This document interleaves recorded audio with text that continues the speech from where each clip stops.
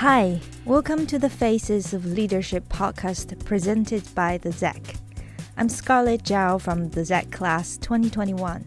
Together with my cohorts, we explore how the definition and profile of a leader in PR has evolved over time. In the next few episodes, we speak with a variety of PR leaders from different backgrounds to get their thoughts on different aspects of leadership. In today's episode, Navigating the Busyness of Life as a Leader and Parent, you're about to listen to our hosts Sabrina Keppel and Maxine Myers along with the special guest Jessica Hope, who is the founder and the CEO of Winbart and also the mother of a 7-year-old. Jessica shares how she navigates parenting and leadership. Enjoy listening. Hello, welcome to our first podcast as part of the exec program. My name is Maxine Myers and I'm joined by my colleague on the exec program, Sabrina Keppel. And we are here with our special guest, Jessica Hope, who is CEO of African tech PR agency Winbart. Hello, Jessica. Nice to have you. Hey, Maxine. Hey, Sabrina. Nice Hey, to have Jessica. me. How are you? Very well, thank you. Awesome. We would like to get started with introductions about ourselves and why we've chosen this topic of parenting and leadership. If I start with myself, I am a mum of 2. I've got an 8-year-old going on 18 and a 1-year-old who is full of energy. Maxine, how about you? I am a mum of 1. I have a 5-year-old son. He is in his 2nd year of infant school. Okay, thanks. Really great to hear about your families too. I have a 7-year-old, Max. He is also quite a handful, but he's very interesting. He's articulate. I co-parent him with my ex-partner, who lives 3 streets over. So we're actually really fortunate that we can co-parent as well. And funnily enough, I actually started Winbart when I was 7 months pregnant from my kitchen table. Wow. The company that I was working at previously is a company called Irocco. And I was global head of comms there for 3.5 years. And the CEO was a friend of mine from uni. So we'd known each other for a really long time. And he and I had spent a lot of time sort of working together in 3 years, building Irocco. I was leading on all the comms, doing the kind of corporate and tech side of things, but also a lot of the Nollywood stuff as well. So I was traveling a lot. I was spending a lot of time in New York, spending a lot of time in Nigeria, spending a lot of time in South Africa. And then when I told him I was pregnant, it was quite early days. He was like, oh, okay, this is amazing. He just had a child himself, I think probably about 6 months before. So he was already in the child mindset. He was like, now's the time where you should set up your own company. And I was like, what? But we discussed it previously, maybe 6 months before, maybe even longer than that before, because he recognized that I had a niche in the African tech space. So he said, oh, I think you should set up your own company. And I was like, are you trying to fire me? But no, he'd actually... Basically, what had been happening is that a lot of people in the African tech space had been asking him to subcontract me. So he's really super entrepreneurial guy. And he saw that there was a market.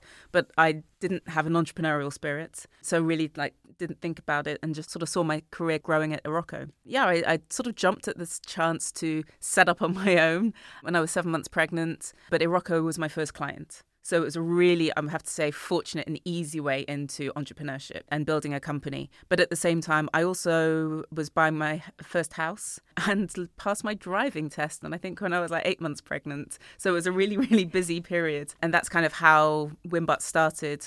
But really early days, and all honestly, I thought I was just going to be a freelancer. I thought I would do Irocco, be a yummy mummy, go for coffees, because that's what mums do, right? Once they've got to grips with having a baby. Sure. And then maybe one other client. The ideation from Winbart wasn't really there at that stage when I was pregnant. Can you talk a bit about your company? Tell us a bit more about Winbart and also tell us a bit more about those early days, like being pregnant and especially this, 7 months pregnant and setting up a business. What was that whole experience like? I was fortunate. I had my dad working with me to do a lot of the sort of behind the scenes stuff. So a lot of the admin side of things as well. He'd retired from his previous role. He'd been in the police for many years. He had an MBA. So he was very good at the sort of process. I think even till today, he doesn't really know what we do, but he's very good at helping with some of the structure side of things. But I think in some ways it was, as I say, kind of like a lazy way into setting up a business, because I left Irocco one day, but was sort of doing Irocco work the same day as well. And I think unlike a lot of people who set up their own businesses.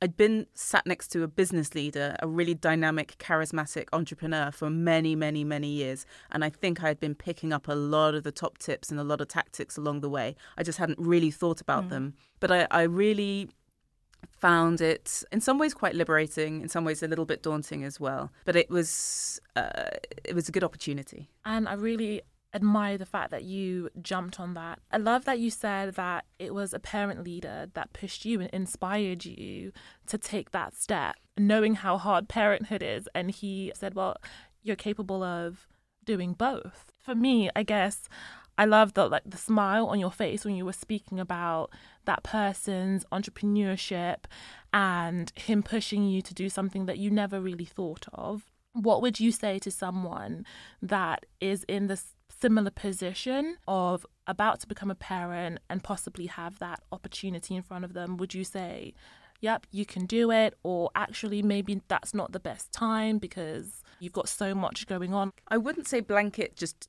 go for it, do it, because it really is very, very hard work. I think that Jason pushed me because he understood the level of intensity I worked at, and he'd seen me work for the last 3 years. We worked really well together. And also we kind of had almost like a familial connection in terms of working. So I was fortunate that I could turn around and say, oh, actually, I can't make this meeting, or I'm going to have to change something because I have a maternity appointment, or I have this, or I have that.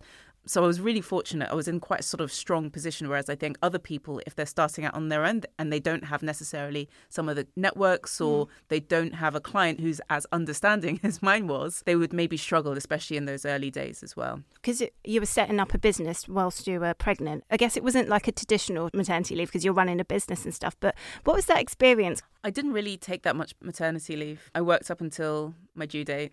And then I was 10 days over. I was emailing The Economist from the maternity ward.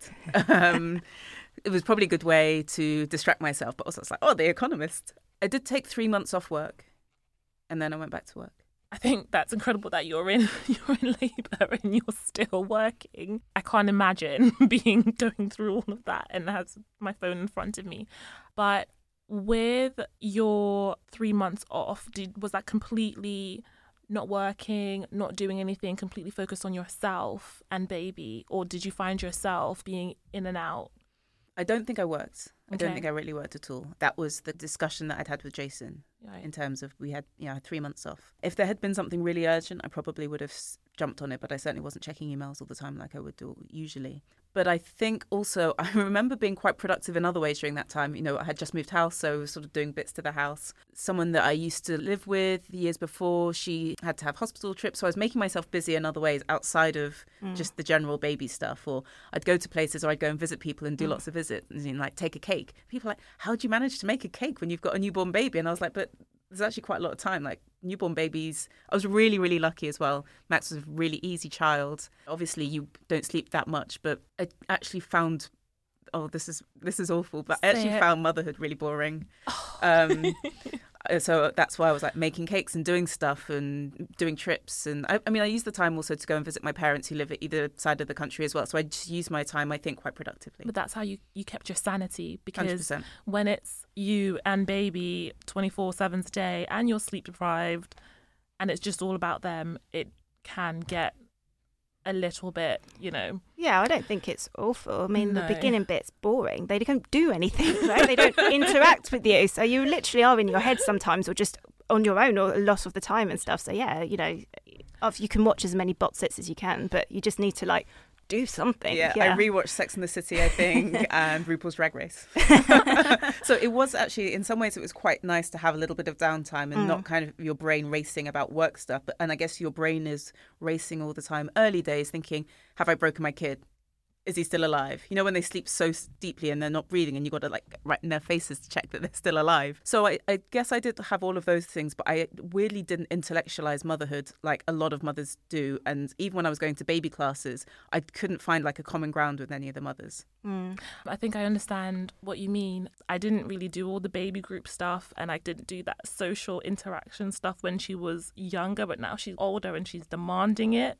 I'm having to force myself to do that. Are you finding that now that your son is more independent? I did try. I did actually genuinely tried really hard. I found a nice group of parents from the NCT group. We didn't have much in common, but I did make the effort to sort of put myself outside of my usual box. And I think that was important in some ways as well, because however much your best friends or your colleagues or whatever love you, like at 3 o'clock in the morning, they don't really care about sore nipples or anything. So you do have to find like a community and like your WhatsApp group of people who you can whinge about early days motherhood stuff to. But when I went back to work, I found that I got dropped from that group really quickly. Why do you think that is? I was prioritizing. Prioritizing my son, my work, my regular friends that didn't have kids. I would take Max to like parties. You know, my friends were having like barbecues or parties.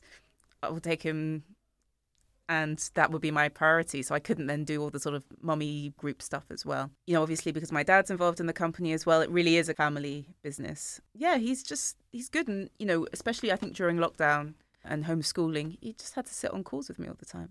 He's used to the, you know, mummy working. You know, his dad works as well, so he's just used to busy parents. So I think that we're fortunate that he doesn't complain too much, and he does just get on with it. And there is upsides as well to, you know, opportunities to do cool stuff. You just mentioned working from home and lockdown and COVID, and for me that was a super stressful time. For the first one, I was pregnant. I had my then 6-year-old at home, pregnant, working, getting everything up to scratch, and it was a nightmare. I realised I definitely was not capable of being a teacher. How was it for you with your role as a leader and having to do your day-to-day and have him around as well, and homeschooling, if that's something that you had to do? I'm exactly the same. I realised I'm not a teacher. I'm not very patient. He was really unresponsive to me, even though he's like super smart. I really struggled. Every day, one of us cried, some days both. Yep. I hated it. Yep. Even now, I'm like, well, we didn't die. No one I know died. So I'm still trying to do that whole count my blessings. But yeah, I found it really, really taxing. Really taxing. And I felt sorry for him as well. I did try at the beginning to sit on the Microsoft Teams calls with his teacher in the morning. And the school tried, but they were just, kids are so young. I think probably my breaking point was one day what the teacher said in the morning, and she was so nice and she's got this really chirpy voice. But, you know, after 2 months of homeschooling, I actually don't need any chirpy voices. I just want like a glass of wine for breakfast. And she was like, so what we're going to do tomorrow is we're going to make a board game, and you're going to need this and you're going to need that. And after that, I just shut off all sort of schooling and just took him for a big walk every day. Yeah. And we had a chat, and you know what? He's still like pretty smart. He survived it. He's all good. The pressures that I was putting on myself to run the business, to keep the business going, and on him was just really, really tough. I don't have one positive thing to say about the whole like homeschooling thing at all. That was getting through each day. I look at that period as getting through to the end of the day. I mean, the expectation of being an unqualified teacher to somehow impart like phonics knowledge and numbers knowledge on a child that's like, you're not a teacher, you're not my teacher. It's like, school is where I learn, home is home, and you're my mum, you're my dad, you're not my teacher in that way. So no, I very quickly learned, no, this is all about pretty much survival and just getting through this and stuff, rather than by the end of this, my objective is that you will be able to read to this level, or you'll be able to do subtractions at this. You know, it's not realistic, I think. With your experience of maternity leave and the business growing as much as it has, can you just talk us through, like, what's your maternity and paternity policies at Wimbart, and how have they been shaped and informed? So we have, because we're a small company, we only have like pretty standard maternity policies. We haven't had anyone take paternity yet, so I guess we would have standard paternity policies as well. We have had one person who's gone on maternity leave. I think she took a year in total. And then she came back 3 days a week, and then has kind of grown to 4 days a week as well. And that policy was very much along the lines of, how do you want to come back to work? When is the right time for you? And then we'll fit around that. So I think that we have that level of flexibility. As we grow, maybe it would be better to have an enhanced maternity policy, but it hasn't been possible because we're still like very much in startup stage. We haven't had a dad go off on paternity yet, but I guess we would work around them as well. But we do generally have a really flexible approach to parents working at Wimbart. So I think it changed a lot more after COVID. That's probably the only, because did make people realize you can work a bit from home. Even early days before COVID, we had someone and she was like, can she start early and finish at, I think it was 2:30, so she could go and pick her son up from school, and then she'll come back online later on. And she started Wimbot Life like that. And as long as people are clear from the outset what they need, then we can work around them. We have a dad who works at Wimbot, and he, asked to leave work recently at 4:30 on a particular day to go and pick up his daughter, and he missed his train. And then the next day he came, and he was like, can I actually leave at 4:20? And he was a little bit nervous about asking, even though at interview stage, I was like, no, really, genuinely, we are flexible. I'm a working parent. We have lots of working parents at Wimbot. And he caught the train at 4:20, and then he was back on at line at 6:30, whenever he was. He finished his work. He works really hard. He does like amazing work. But he sent a really nice message afterwards just to thank me, because I think it was actually a surprise that we had actually committed to being a flexible company. Now, obviously I've had my own company for 7 years now, so I can't speak to other companies. But the impression that I get from a lot of people is that a lot of companies say that they are family friendly and flexible, but in reality, they're really not. Or if you do leave a bit early, then all of a sudden it's a big drama. Yeah. Yeah, and I think for people that want to build their careers as well, there's always that anxiety that if you're not seen to be present, then you're probably not going to be in line for those leadership roles. Or if you are a parent and you're not there from 6 a.m. till 9 p.m. at night or whatever it may be, then you don't have the time for a leadership role. What would you say to those people? To the people who think that, or the people who are worried about it? The people that are worried about that. I think that anyone should just always focus on results and not just, it's not about being there to be seen as well. So if you can deliver amazing results between the hours of 9 and 2 and then 4 and 7, for example, if that's how you need to structure your life, then that's amazing. I think you have to be realistic about what you can deliver. It is very, very difficult to build a business, be a leader, and be a parent. It's by no means easy, but I think that as you grow within the role, you find tricks of the trade, and certain things you'll find easier as you go along as well. I think there's obviously the difference between being a leader and being a business owner. You can be a leader and you can be senior in a company, and you can, I think, in many ways stick to a fairly routine sort of 30-hour week, 40-hour week, 50-hour week maybe. To be a business owner, I don't think you can be like that. I think you make a lot of sacrifices when it comes to business building and having a family, 100%. But I think you should still go for leadership roles. And I think it's about making sure that you find a company and find people within that company who can help you along that way as well. So all of Wimbot's senior team are women. All bar one have a child. And they're all senior, and they've all grown within the company, and they've all been promoted, and they all have line management experience and their client work, and the levels of work that they turn out is incredible, like amazing, amazing. I don't know whether or not I'm biased because I am a woman who has a child and I managed to grow in a leadership role. So I find it difficult to make judgments with other companies because I know what I'm like, but I'm wondering what it's like in other companies as well. That's where my inexperience comes from, having worked in like bigger kind of corporate organizations. But you're looking at the quality of the work, not the time that they spend. So it's not about the amount of time, but how you use your time and the quality of the work that you produce that's important to you when you're looking at leadership. Oh, absolutely. I think leadership at all levels as well, in terms of bringing people on, like more junior members of the team as well, but also growing clients, accounts, securing new business, maybe all those types of things. It's all about results at the end of the day. I don't need to see someone for 40 hours a week just to think, oh, wow, they might be a good leader.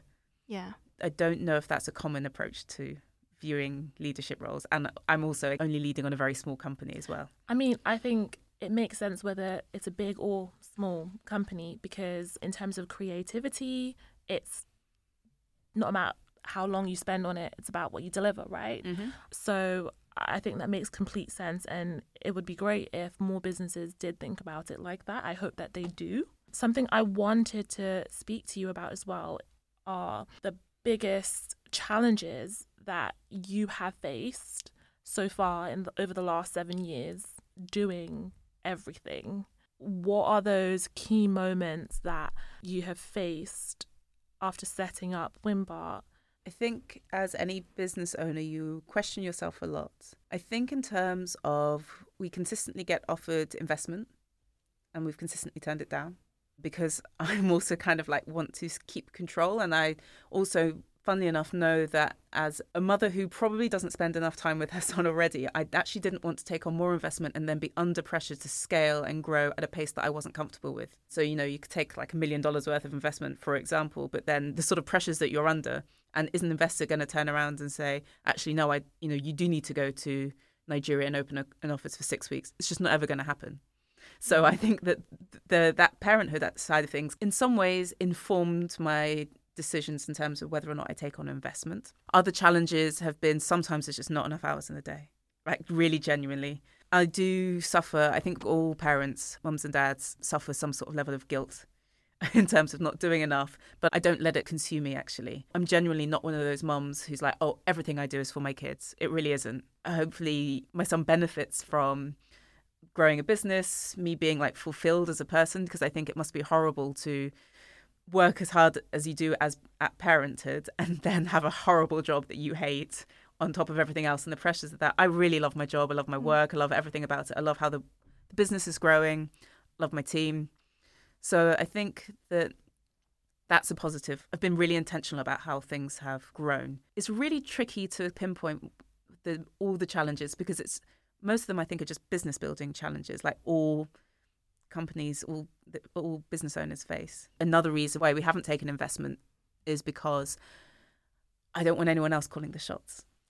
It's your other baby. It's your absolutely. Yeah. And you've grown and you nurtured this business. It's yours, right? I can totally get that. And I guess as you grow at a pace that you feel comfortable with, and you get more people in and stuff, I guess for me, the pandemic really highlighted the gender imbalance when it comes to parenting. Women bore the brunt of it, the parenting, the housework, the running the household. And I think men too are definitely part of the conversation. And I think men do want to play an active, equal part in their child's life, I hope. I think a lot of policies or just generally things around men being as present in their child's life isn't as apparent as probably it is for women. How do you create a culture, do you think, as you get potentially more dads into your workplace? How do we get dads to take up parental leave or to be able to feel confident to ask for these things? For me, it's just a case of actually doing what you say you're going to do. So I said at interview stage, we're family friendly. I said at confirmation stage, we're family friendly. The first time he asked for something to do with his family, we just made it happen. So I think it's just being like authentic and true to what you say you're going to do. The trouble is not all men do get as involved as women do. So during the pandemic, we had a very senior guy who worked with us, and he actually didn't have to do any homeschooling because he still was able to have a childminder. The one day that it snowed and the childminder couldn't get, he didn't make the team meeting. Whereas all the women on my team who had kids made the team meeting every single day, pretty much. What was the reason? He was just too overwhelmed by. Couldn't look after his kid for like one morning. So I'm very much like, I want dads to have opportunities. I want them to be flexible and everything else. But all I see genuinely is very strong, very brilliant women doing the bulk of the work at home and at work as well. I think that's really interesting that you say that. What I hope is that Wimber is a nurturing place for parents, not just mums, but for all parents. And we can be really flexible around whatever they need. For me, it's like, well, hopefully when we hire even more men at Wimber as well, they see what the women have to do in order to be senior leaders whilst also running a family. And they can start work at 9:15 if they need to do school drop-off. They can do this, they can do that. They can finish their work at 11 o'clock at night if that's what they need to do, if that's what works around their family life as well. So I think it's just demonstrating that flexibility. And how it's done well.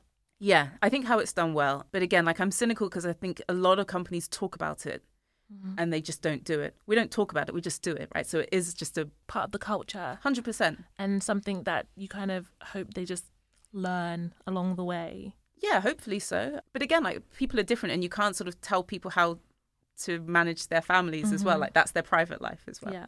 Yeah, I think there's still lots of work to be done in terms of a cultural shift, because where I work, we do have a really generous paternity policy, and the men that I work with will take 2-3 months off paternity leave and be with their child, and they would work the same type of hours that I would work and stuff. But that's within a culture where we're like, you're as equal to women, especially with parenting. And I think in some companies, although they have those, we've got this policy in place, but then they've got a culture where it's like, oh, you're taking that much time off on a holiday. I remember when my other half, he had to go on a work trip for a week to India. Not one person asked him, like, who's going to look after your baby? Yeah. When I went on a work trip to the US, there's like, so who's looking after Samuel? Yeah. His dad?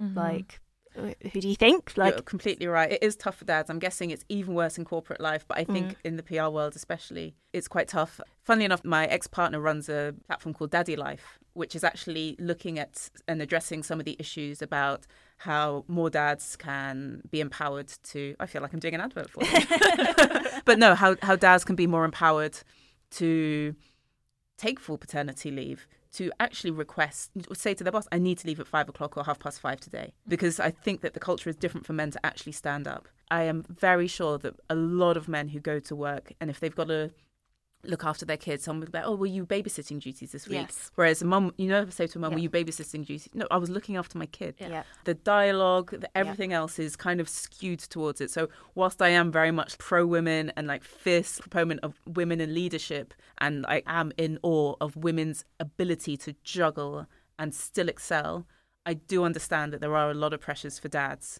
in our current corporate work culture. Yeah, it's very patriarchal. 100%. Yeah. Going back to what you said about women and excelling and just doing it all, it can take its toll. How do you support your amazing leadership team, in fact, all your working moms, when it does become a little bit too much? Because we all have those days. And even though we do try and just put a face on and get through it, behind the scenes, sometimes we do break down. Yeah. One, have you experienced that yourself, and how do you get past that? What do you do for yourself? And then how do you support other women through that? Or the parents? I haven't done that much myself. I'm kind of exhausted, as you can probably tell from my voice. But it's different because it's my business, right? I can see that this is what I signed up for. I am more than an employee. The women on my team, everyone has, people have bad days. And I think that especially the leadership team have really high levels of emotional intelligence. So you can see it in someone's eyes, even if they're not saying it. So very much like we have a culture of, if someone's having a bad day, they might just say, you know what, I'm just going to start at 11 or 12, or do you mind if I just carry on later on? And again, it's this culture of trust, right? No one's skiving. They just need some time to themselves and they need to do something. But it's very much a trust culture in terms of someone be like, I just need some time, or I need to do this. And they'll just nip on Slack and they'll say to the rest of the team, hey guys, X, Y, and Z, I'm not going to be about for a bit. And that's it. But it's that level of professionalism where they're not just dropping everyone in it. They'll take 1 minute to let everyone know and keep everyone else in the loop, and then they've got time to themselves, and that's absolutely fine as well. If they need to take time off, again, it's that level of flexibility as well, which is really important. I'm trying to get better at not emailing late at night, so I schedule stuff so people aren't waking up to stress. The same with Slack messages. Again, I know I shouldn't, but I do it. I often go through my emails or go through my Slacks, or I get more creative at 10 or 11 or 12 o'clock at night. But I don't assume that other people do as well. And I also sometimes, when I see people online late at night, I say, like, you need to go offline. So there is a level of flexibility where people hopefully feel that they can share. And I try not to pry. Anyone on my team can say pretty much anything to me. I'm a fairly unshockable kind of person, actually. Where I can help, I will do. Where I can signpost to other avenues of support, I will do. And I'll always say what I can't do as well. I know I don't have the answers to everything, but I am generally quite a sympathetic, I think, person. And I understand life is pretty hard, so I don't want work to be even harder. You're like a support system for a lot of your team at Wimbot. So who supports you? Like, do you have like a mentor, somebody who's at another business owner who you can call up and say, look, I've got this problem. Can you help? Like, how do you get the support that you need? So I wouldn't say emotional person, but I connect with people on quite a deep emotional level. I don't think that I burden members of my team with my problems, but they, especially the leadership team, I would say are a support network as well. So I can say to them, if I'm having a bad day, can you just pick up on this? And again, there's a level of trust and commitment between us. So they are a bit of a support network as well. I have a few key clients that I actually lean on in terms of emotional support when I'm making difficult business decisions. I have some really amazing people who I can WhatsApp, and they'll be on a phone call in like 2 minutes if I need them as well. I did get a mentor this year, a formal mentor who works in PR, and he's scaled a company, a large PR company as well. So he's been incredible help. I have a couple of informal mentors as well, so people who I can bend their ears or ask them questions, and they're really incredibly generous with their time as well. So I'm a really open, transparent person. So I'll tell people, oh, I'm struggling with this, or I can't do that. What do I do? I'm honestly one of those people, and I'm like, if I don't know, I'll say I don't know. And I'm happy to ask for help, and I'm happy to absorb stuff. I feel like it's still quite early days in my business journey as well. Yeah. So I'm really happy to take guidance and take direction from people. No one knows everything, but I don't know that much. And in terms of taking guidance and support, so when we came out of lockdowns and the 2 years of this pandemic, I mean, has that changed fundamentally, not fundamentally, but has it changed how you do things at Wimbart or what you plan to do? I mean, what's been, especially around parenting or around leadership, I mean, how has it changed things for you? I think it heightened my sense of need for emotional intelligence because during COVID, during lockdown, we hired a lot of people who I didn't know and never met before.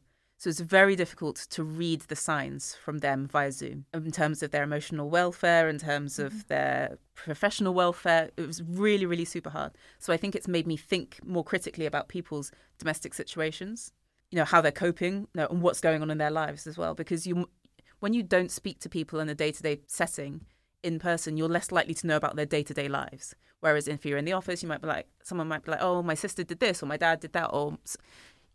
You haven't got as many data points to make decisions about how this person is coping and how this person is reacting. And you don't know what they're like emotionally really as well. So it's very difficult to be like, oh, are they actually okay? Because this is a very traumatic process of lockdown. So I think it's made me even more aware of the need to try and understand people's domestic situations or personal situations before making judgments. I think it's made me realise that it's very important to focus on family side of things and make more time for kids. And I understand that other people do that as well. We are going to we're coming back to the office now. We started off doing 2 days a week, and then we're going to go to 3 days a week. And it's highly unlikely we'll go to more than 3 days a week.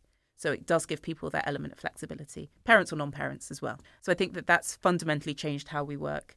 But I think that we now need to get into better habits of working more creatively together as a team, because I think we fell out of that habit, and not just Wimbart, but most companies. So we even moving into the new office, having meeting spaces, be more creative, use that time to bond with your teammates, to understand what they need, to have them understand what you need, to work creatively, get in front of the whiteboard, be creative during that time, and then use your time when you're at home. Maybe if you've just got a ton of writing to get through, that might be your quiet time to do it. So that's fundamentally changed how we've worked. At the same time, we still have to produce amazing work all the time. It's fundamentally our focus is on quality. Yeah, that's never going to change. It's just probably just different ways in which now you come together and collaborate and work within the team and work within the wider team at Wimbart as well. Yeah, one of the things, I think that there's a new generation of people, God, that makes me sound old saying that, more people who want to work remotely. It hasn't worked for Wimbart, I have to say. It really hasn't. We failed to find people who could understand the Wimbart ways of doing things remotely.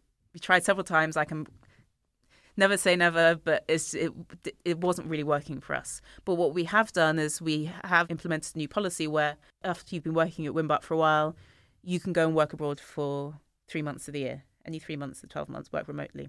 It has no direct benefit to Wimbart. It actually doesn't suit me for people to be working remotely, because I actually just like speaking to people in person. Even today when we were setting this up, and Lynn, who's been amazing and organising everything, she was like, do you want to do it, from your office? And I'm like, actually, no, because we would not have this level of conversation if we went in person. But I understand that the working world is changing and people want to travel and do more things. So obviously there's certain caveats. We're not paying for people to go abroad. They have to cover their own transport. They still have to work UK hours. So it's fine if you go to West Africa because there's an hour's difference. If you go to Australia, you'll be working through the night. So there are certain caveats. Obviously, if productivity drops or anything like that, you got to come back. It's not a sabbatical, but we brought that in. That's relatively new for us as well. And we'll see how it goes. And have you been there's more HR things that you've had to do coming out of the lockdown, or more parents on board, or people's different work-life situations? Have you had to think of more HR policies and meeting the needs of your team, or meeting your own needs and things like that? No, okay. Funnily enough. Probably should do. No, but again, it's because we're still small enough to operate at a level where, look, we just all try and be cool and we'll just try and work around each other.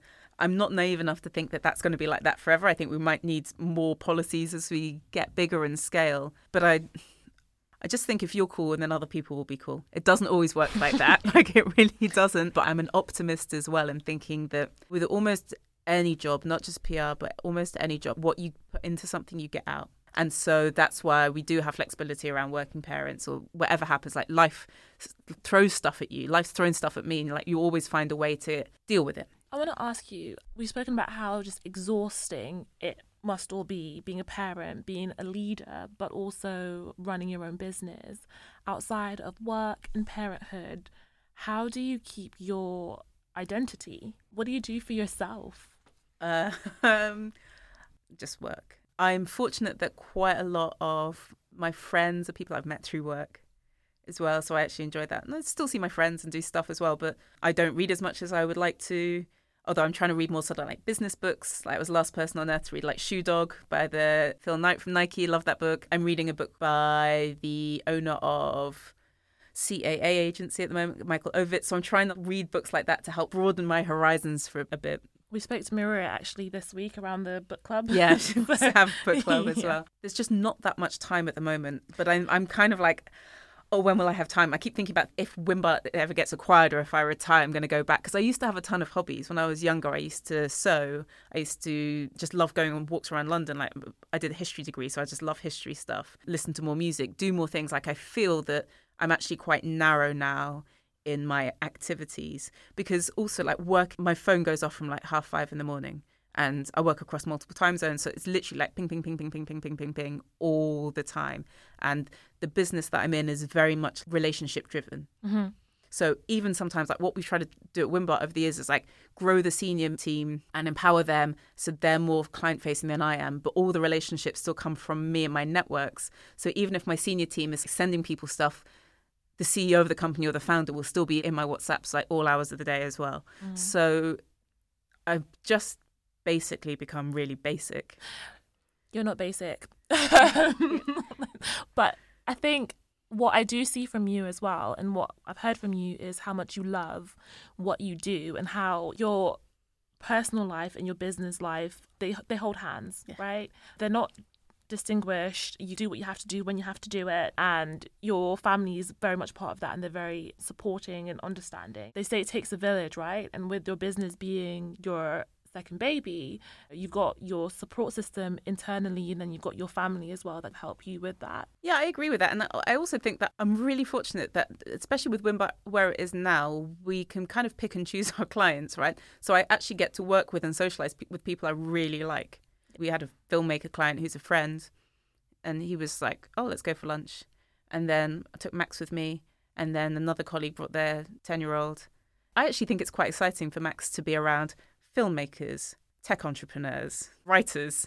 He gets access to quite a lot of interesting people as well. So I think it's because I enjoy my work so much that I haven't felt the need to kind of find an outlet for hobbies or other. Like, I watch like trash TV like everyone else. I'm kind of waiting for Bridgerton to come on Netflix. Me too. Like, I'm not like a total martyr to like, oh, it's work. And like, I need to switch off. I have to dumb down because I find that my brain is just buzzing all the time. So last night I got home from work at 11:30. The sensible thing would be to go straight to sleep. But I'm like, I have to just watch some TV or something just to wind down. I'm very much like that as well, where I am a busybody till 1 a.m. in the morning if I don't just put something brain numbing on. If you were to do it all again, is there anything that you would change, and is there anything you would never change? I would have started Wimbart before having Max, and I think I would have scaled the company a little bit quicker. Just the fundamentals, the basics of Wimbart. But then saying that, I think, whilst I said to you before, I never really over-intellectualized motherhood in any way. I think motherhood did change me as a person, and it made me more empathetic, and it made me a little bit more worldly wise to other people's situations. Not saying that people who don't have kids aren't like that, but I think I was, I'm an only child. I was probably quite insular before that. And I was the youngest. I mean, I had Max when I was 31, but I was one of my youngest friends to have a kid. So it felt like quite new. It's not like I was surrounded by lots of other people with kids. Some of my friends are just having kids now. So it changed me, I think, for the better, and that probably helped with my business choices. But then I'm also really conscious of, I made a lot of sacrifices, didn't spend as much time with Max as probably maybe I would have wanted to. But then, as I say, like I also found motherhood really, I struggled with the boredom, I have to say. And because I didn't have my tribe of other parents that I could chill with and really genuinely enjoy the time with as well. I would maybe have started the business slightly sooner, but then I think if the momentum had started, I wouldn't have thought, oh, this is a good time to have a baby. Yeah. Yeah, I don't know. I think do you know, it sounds super obnoxious. I'm actually generally pretty happy with the vast majority of choices I've made in building Wimbart so far. Well, that's a good place to be. Yeah. And a good acknowledgement, I think, to make for yourself as well. And just my last question to you. So things are going great at Wimbart. You've got moved into a new office. You've got a new, bigger team. What does the next couple of years look like, do you think, when it comes to Wimbart? And where is it that you want to go? We have to maintain our quality of work, which, again, we've done throughout. We have to keep building. I was just going to say, I want us to stay our authentic self, but that's such a terrible thing to say. But there is a uniqueness about us. We are really authentic. We have carved a niche for ourselves. We turn down more work than we can take on. In the market that we operate in, we have built a niche and we are really sought after. And I was even thinking the other day, I was like, wow, it feels like a bit of a fluke. It's like something just switched in the last year and a half. I'm like, 100% it's not a fluke. It's everything that we deserve as a team. We've been building, we've been growing, we've stuck to our guns, we've kept our integrity. So I think more of the same. And that's going to be harder as you scale because I have to take a step back from client work and move into my leadership role a bit more. And I think actually to your previous question where I said, what would I have done better? I actually have been really slow in becoming a leader. Painfully slow. I was just thinking about it this morning on the way in. I'm still so involved in the day-to-day running of the business, the client work, everything else. I think that I could have become a better leader quicker and focused on that a bit more. Do you think that's because that's what you enjoy? Yeah. Yeah, and you're not ready to let go of that yet to kind of get into the more day-to-day leadership stuff. You kind of want to keep hold of that enjoyment. It's that, and also we grew really quickly and I was always really conscious about us growing so quickly and then me not knowing people anymore or not having that time with one-on-one time with people, or I didn't want to become like a distant leader. And I'm not very PR-y, you know, and it's not like I kind of set up to be like a CEO or an entrepreneur or anything like that. So at my core, I'm just a PR girl. So I think the transition to leader has been, yeah, as I say, painfully slow, but I'm getting there. And I'm really, really lucky that the team that I have now understands my pitfalls. And I think that they're quite an important part of my leadership journey as well in terms of how they support me and how we support each other.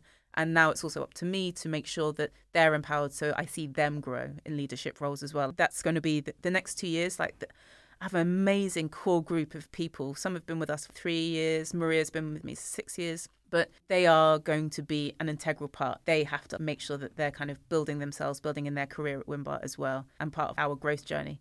I think Wimbart will be ripe for acquisition in a few years by a bigger global agency as well. But it's, again, making sure if that happens, when that happens, it's the right agency. It works for the whole team. Like everyone's brought on the journey as well. Do you think it is possible to keep excelling as a leader? Because we've heard, especially from Maria, how amazing you are, but still have that enjoyment as well, but without letting go completely. I've spoken to some people before and they've said things that you don't like doing, hire someone else that likes doing that stuff, like the HR, like the financial stuff. Is that something that you feel that you need to keep control of, to keep control of the culture, or is that something part of your future plans to hire a bigger team that not necessarily PR focused but business focused to kind of help you still keep hold of that enjoyment but grow your business? It's a really good question. I think at this level of growing a business, it's not about what you enjoy, it's about what you're good at.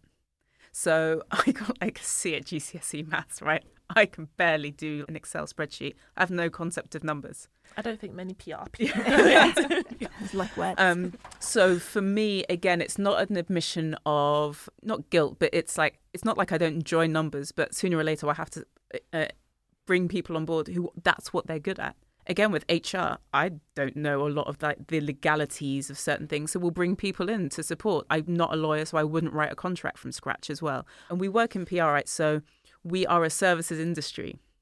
So it's okay to bring in other services and other professionals. We all know what it's like when someone who doesn't understand PR tries to do PR. Is a hot mess. Oh, yeah. That we often have to then clean up. Exactly. I still have to understand the figures. I have to make sure that as a leader, I have to take overall responsibility. If there's a massive black hole somewhere, what's gone wrong? If there's a massive HR issue, like really terrible, then I have to have a steer on that. So I think that a really important part of the growth of the business and my growth is understanding when to take support from other professionals, but being in a position where I can at least make judgment calls. And sometimes it's crowdsourcing a number of opinions in order to come to a decision that's right for you. So I think now's the time, we're at 20 now as a company. Now's the time where we do have to just be a little tighter on the accountancy and the numbers side of things, a little bit tighter on the HR side of things. Yeah, so it's like you're in an interesting transition now of your business where it's now focused, as well as the quality and the PR, it's now about the how do we grow that business side of things and being across all that and stuff. So it's quite exciting though to be at that. We're at this weird intersection of I think we're always going to be a bunch of fabulous hustlers. I will always describe us like that, and we are. We're not very corporate. Yeah, fabulous bunch of hustlers, but things just started getting quite real in a good way. Certain, levels of professionalism, certain things, but people can really now. There's some early adopters at Wimber who I think were kind of like, okay, cool, there's this PR agency, they focus on African tech, and it's an all BME team. That's quite out there, a bit weird, right? This just doesn't really happen like that. 6 or 7 of them, we were working in a shoebox about the size of this podcast room, right? Now all of a sudden, we get to pick and choose our clients. We can't keep up with the amount of interest in us. People's careers are progressing at Wimber. They've gone from account exec to senior account exec to account manager. Now they've got their eye on senior account manager. There's certain maturity, and it must be quite exciting, I'd like to think, for people who've been there for a few years to actually see that transition. And I hope they do take a step back and go, oh, actually, no, this is a bit wild.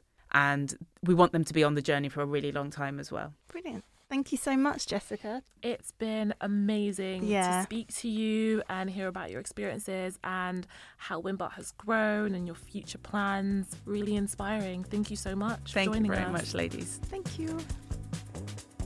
This podcast is brought to you by the ZEC. The ZEC from BME PR Pros is delivered in partnership with Provoke Media and the Chartered Institute of Public Relations.